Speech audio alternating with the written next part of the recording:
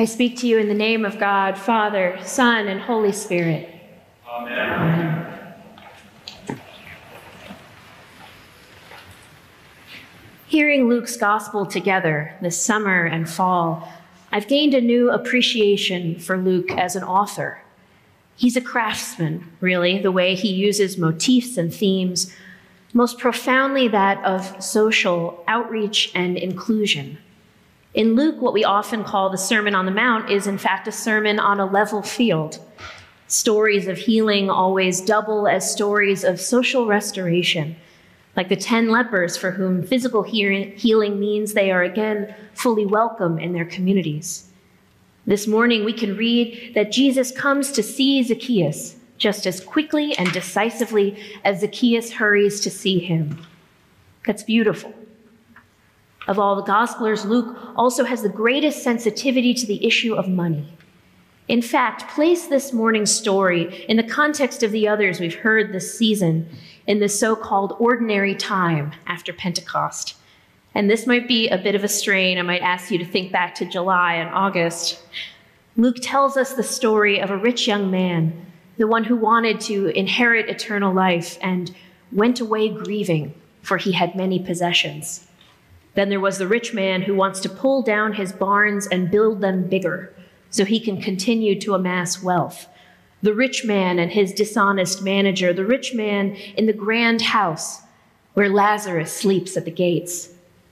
In Luke's gospel, when we encounter someone who is rich, we meet someone who is in trouble, whether or not they know it yet.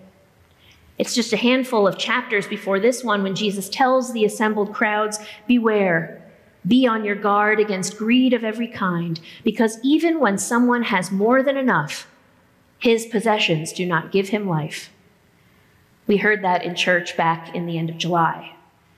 Even last week, the tax collector prays in the back of the temple saying, "Lord, have mercy on me, a sinner." Luke is pricking our ears. Does someone in the story have money?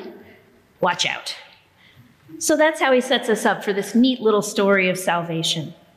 Be on guard against greed, even wealth itself. And then this chief tax collector, this rich man, sees Jesus. He meets Jesus.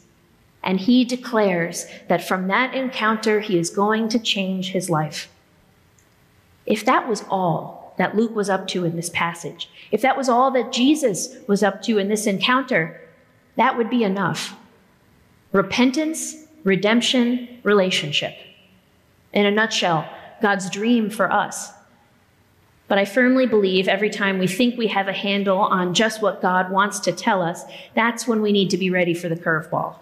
It's like when they catch the bad guy 5 minutes into Law and Order, there's going to be more. That curveball this week was waiting for me in my interlinear Bible, the one that lets you see the most literal translation for every word. Going back to the Greek has been another theme for me this season, so bear with me. I promise this will not be a complex grammar lesson, but we do have to talk very briefly about tenses. Look what Zacchaeus says to Jesus. "Look, half of my possessions, Lord, I will give to the poor. And if I have defrauded anyone of anything, I will pay back 4 times as much. I will give. I will pay." He's talking about the future. He's saying he'll change. Except what if he isn't? He's saying, "I do give. I do pay." Present tense. It's the exact same word Jesus uses in John's gospel when he says, "I give you a new commandment. I give you my peace." The word is didomi, if you're wondering, didomi. It turns out that there is a whole scholarly debate about this exchange, a verb tense they dub future present, meaning every other time this word appears in Scripture, it's describing the present, except when Zacchaeus uses it and it's about the future. I am nowhere near talented enough a grammarian to weigh in on this debate, but I can appreciate that it opens up a new little world for us in this passage. Zacchaeus is already a changed man when he meets Jesus. First, even with a shift, so much remains the same. Zacchaeus wanting to see Jesus and Jesus wanting to see him. But there is new depth because, see, Jesus never calls Zacchaeus a sinner, but everyone else does. They knew and we know that Zacchaeus was a tax collector. So it stands to reason that he's a bad guy. And we know Jesus blesses this man and his house, so it stands to reason that he has repented in a way that is clear and legible to us.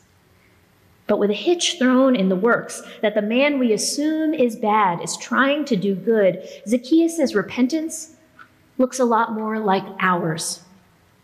Repentance that is done wholeheartedly in half measures or half-heartedly in whole ones.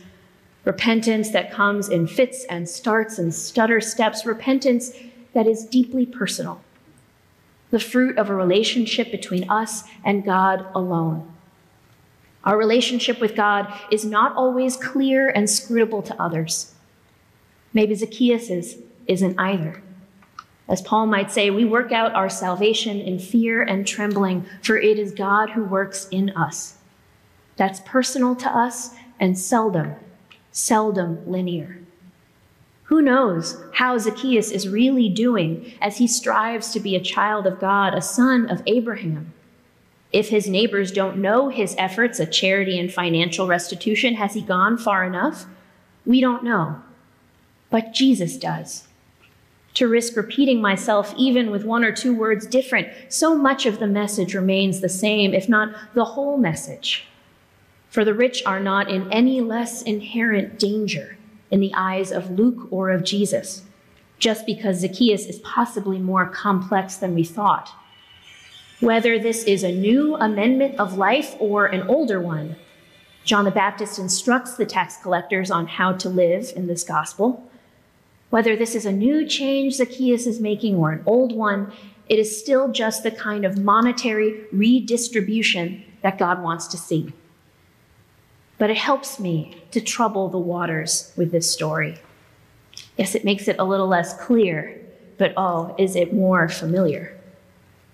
Because when we pray together every week, a few moments from now, when we make our confession, there can be some really big things that you are bringing to Jesus.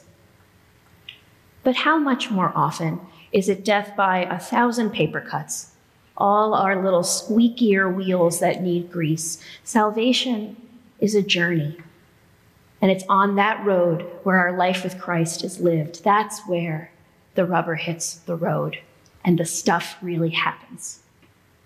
With less clarity, but greater honesty, we're all on steadier footing, even if we're balancing on a tree branch, because above all, what we hear in this story is that Jesus truly sees us. In one glance, he can take in who we are, who we were, who we might yet be, who we long to be. No matter how similar or different all those states might be. And we have to let him. We have to let Jesus see us. So often we are more like the crowd than we are like Zacchaeus, pronouncing judgment, rather than looking at where God is in this, especially if the target of that judgment is us. Why is it often so much easier to assume that God is disappointed in us, rather than longing for us, longing to be with us and for us?